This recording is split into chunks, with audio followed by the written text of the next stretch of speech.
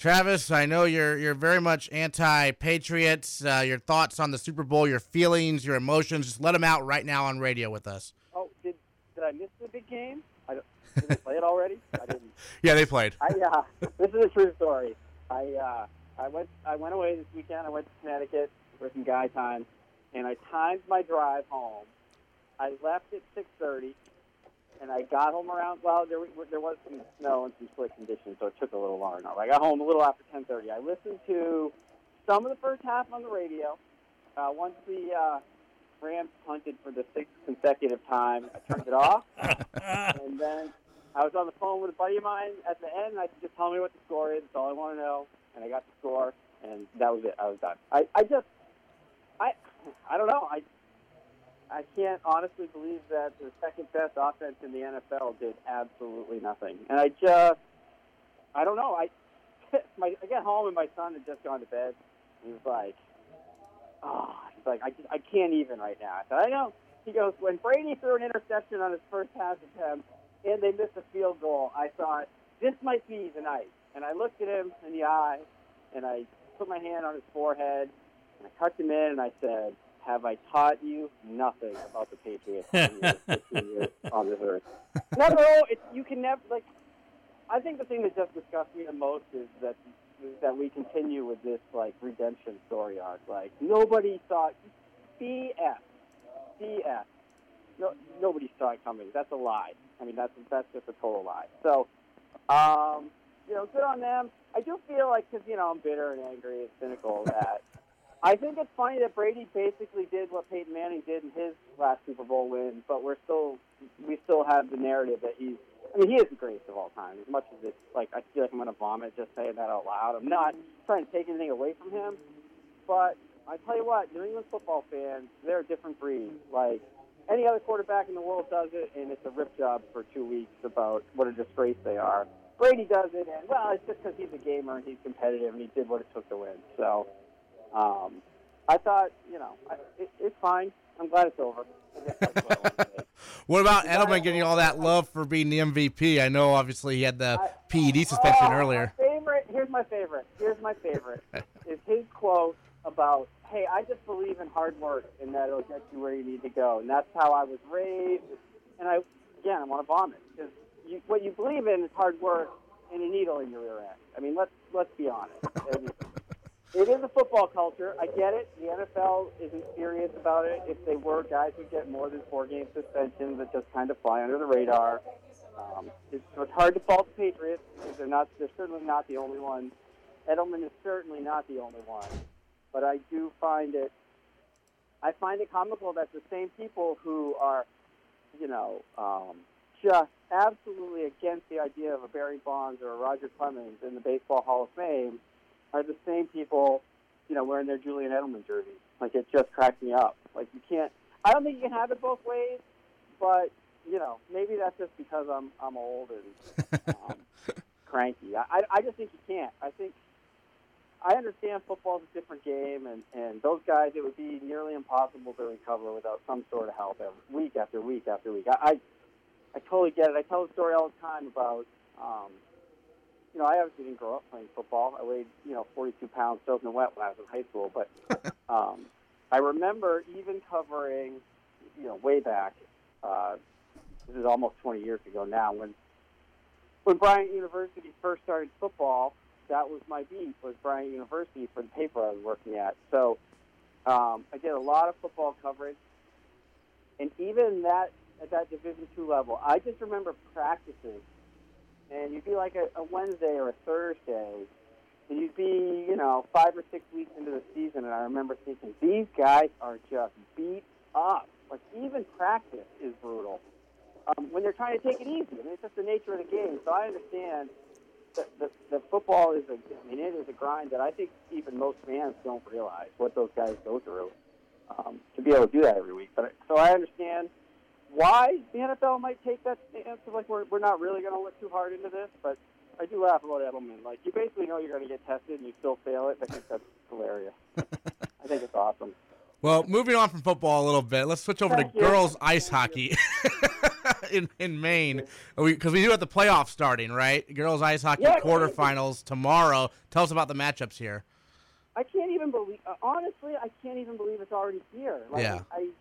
I have to admit, I was surprised. We were like, hey, the girls hockey quarterfinals are this week, and I was like, already? Yeah. But they also start 2 weeks earlier than everybody, and that's sort of why. It gets staggered out. So we get the girls hockey stuff, first, then we get into the track and the wrestling and the swimming, and then basketball, and then boys hockey wraps it all up. But for us in Central Maine, Winslow Gardner is in again. They've been that 4 or 5 seed 3 straight years now. They're going to go play Yarmouth Freeport, who they just beat on Saturday, 3-2 in the regular season. So, in the regular season finale on Saturday, and they also played an overtime game early this year that Yarmouth Freeport won. So, it's what's sort of funny about it with that Winslow Gardner team is that every year their first round playoff matchup has been against a team that they either split regular season games with, or like last year I think they beat Brunswick twice during the regular season, but they were both overtime games, and that's who they played in the first round of the playoffs, and so they're kind of doing it again, just against a different team. But I think for girls hockey, particularly in the North region, I don't know how closely people pay attention to it, but there's no Class A, Class B. Right. It's just North and South. So Lewiston is by far the best team in the North. It's not even, they're undefeated. They haven't really had a hard time with anybody. It was some of the same last year. So I think, the winner of this Winslow Gardner Yarmouth Freeport game gets Lewiston. So I think it's that's a tough consolation prize. But I remember last year, Winslow Gardner, they won their quarterfinal, and it was their first playoff win as a co-op. Now, granted, this is only the third season, but it was noteworthy. And they went down to the Colisée to play the regional semifinals against Lewiston, who was the top seed again last year. And I think everybody felt like, oh my God, this is going to be 9-0. They had just lost in the conference championship game earlier in the week to the same Lewiston team, like 8-0.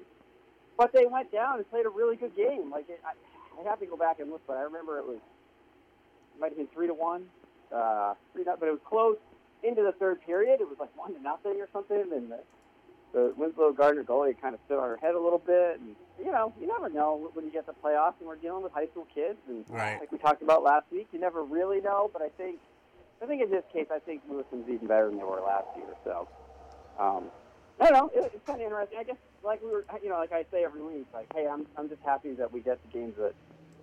I like playoffs. I like tournaments. I like, win and lose and go home or advance. So I think that'll be fun. And you covered a thriller a few days ago between Waterville and Winslow in girls basketball. Tell us about that game and how that ended.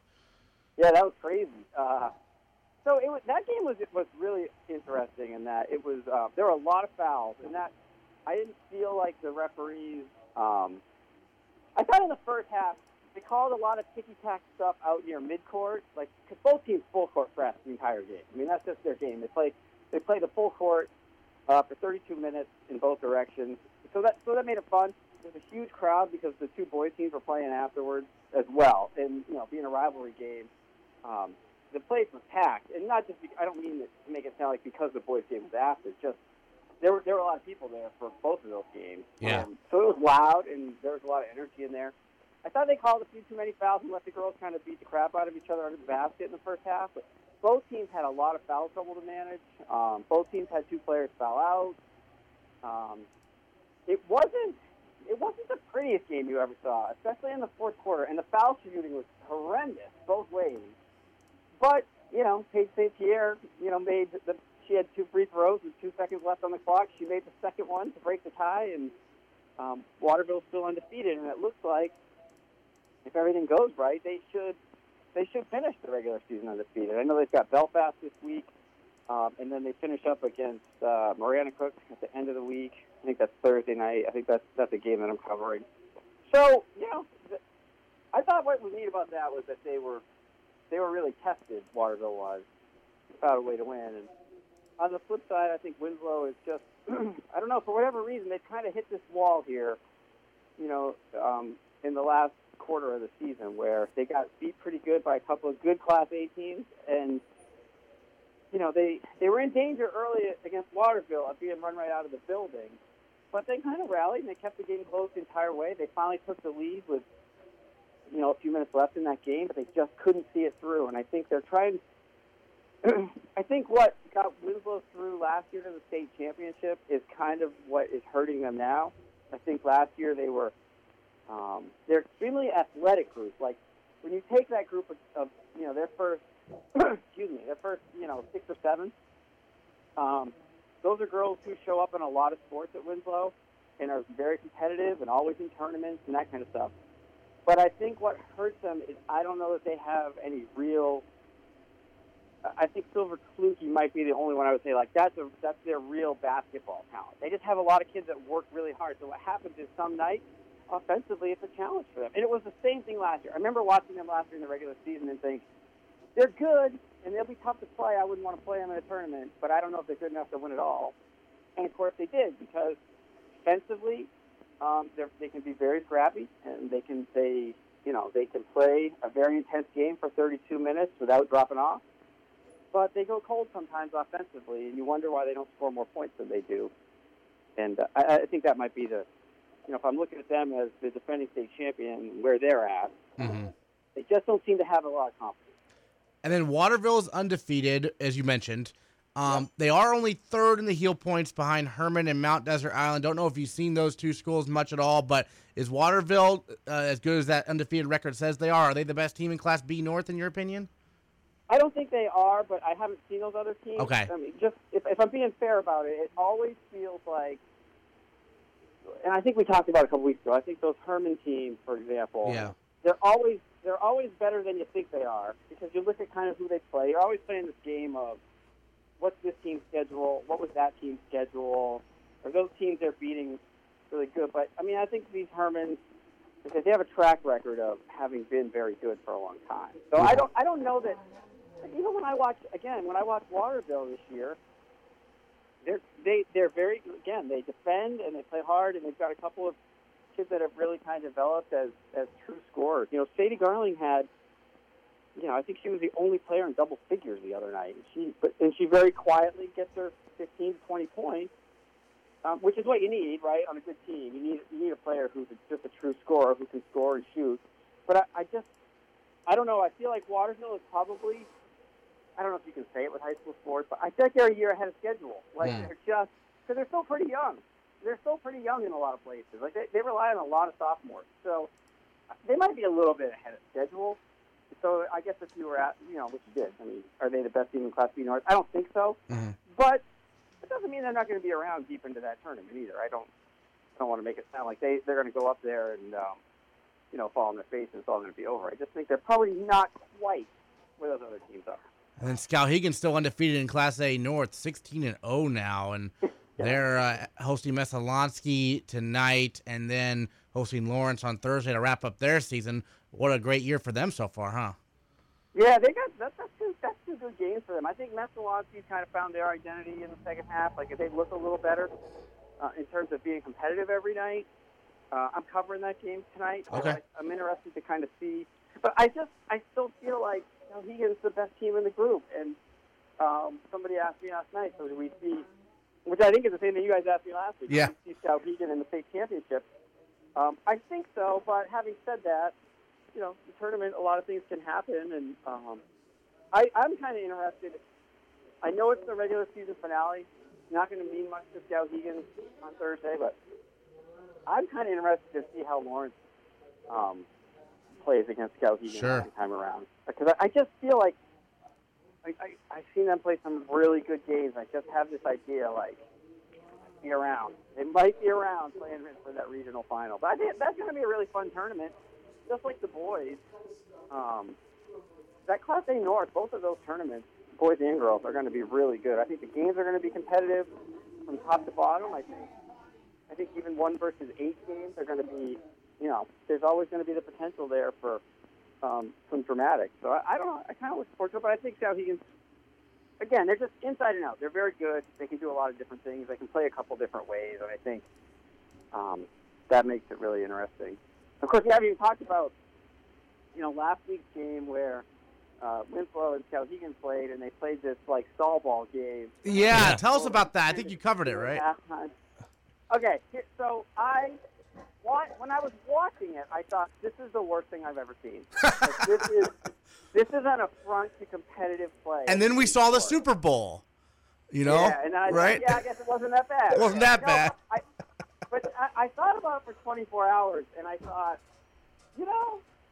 I don't know that's like it's funny. I saw Brenda Beckwith again after the Waterville Winslow game a couple days later, and she'd read the column I wrote about it. She was like, I gotta say, I thought the column was good, and I was like, well, of course you did. I didn't rip her or anything. But I said to her, what I would say to you is, I wouldn't want to watch that every single night. I think that would be bad for basketball. But as an employed strategy for a single game, I think that's all right because, again, we're high school sports. We're playing crossover class games. You're playing an undefeated team in Class A that you can't keep up with, and Brenda was very honest about that, and she's 100% accurate. If they played them toe-to-toe, they'd have lost by 40. So I think in that sense, it was like, what was kind of neat about the whole experience was that the team totally bought into it. Like, yeah, this is what we're going to do. And they did it. And, of course, they didn't win. And as the game, they got into the last 4 minutes or so when they were behind by 6 or 7, well, then it was just very easy. And Winslow had to open up a little bit and try to score. Well, then Skowhegan did exactly what they feared. They started opening up the floor, finding some shots, making their foul shots, and then the game was over. So I thought it was kind of interesting, and I toyed with the idea of whether I thought this was a column I should write about the need for a shot clock or not. But to me, that's exactly why you don't need a shot clock. If you had a shot clock for a game like that, Winslow would have lost by 50 because now you're just forcing them to take shots they're not ready to take. You're forcing kids to play at a faster pace for entertainment value. When high school sports is really supposed to be about, all those things we talked about, team bonding and the experience and the bus rides and the practices, and putting in weird game plans that you rally around as a team that sometimes work. Right. So I feel like shot clock would not be the way to go. But North Carolina made a living when Dean Smith was there playing the four corners. I mean, they did it. I mean, they had a whole pattern and everything else to run the clock down when they, try to frustrate the other team and so on. Travis had a post. He said North Carolina State scored 24 points in Division I college basketball. A shot clock doesn't make for a better basketball if you can't shoot. It just makes more bad shots. Remember that the next time you think Maine high school hoops needs a shot clock. Yeah, you know what? I feel that way. I totally subscribe to that theory. Now, I'm not a basketball expert. I think everybody knows that, right? But to me, when I watched that game, I thought, okay, so if you're Skowhegan, isn't the onus a little bit on you defensively to try to break that up? I don't know how to do that. I can't tell you, okay, here's what you need to do. But I feel like, okay, the onus is on you a little bit to defend them a little higher, to not let them just stand there and not do it. So I don't know. Maybe I'm wrong. Maybe I'm naive, but I feel like, hey, if that's the way the offense wants to play, then like in any sport, the defense has to react to that, and you have to adjust now to get what you want out of the game. So you touched on you touched on a few of the things you're covering this week. Anything else you're covering on CentralMaine.com we should look out for? Let's see. Well, we got a bunch of stuff going on, right? Because we're coming, like I said. So we've got everything from a couple of basketball games this week to some hockey this weekend to. I think I'm doing 2 games. I think I got Maine against Providence on Friday night, and then I think I've got that Waterville Winslow team against Camden Hills on Saturday at noontime or something, which should be a really good game. Those are 2 teams that right now they sit 2 and 3 in Class B North, and I feel like the top 4 teams in Class B North, I think any of them could play for the state championship. So, we've got the end of that. We've got some indoor track features. We've got some swimming and wrestling. We've got all that kind of stuff going on. So it's that time of year. It must be February. Yep. Yeah. Yes, indeed. Well, it's Travis Barrett from CentralMaine.com. Find him on Twitter at @TBarrettGWC. Travis, thanks so much for joining us today here on the B-List. Appreciate it. All right, guys. Thanks for having me. We'll talk to you next week.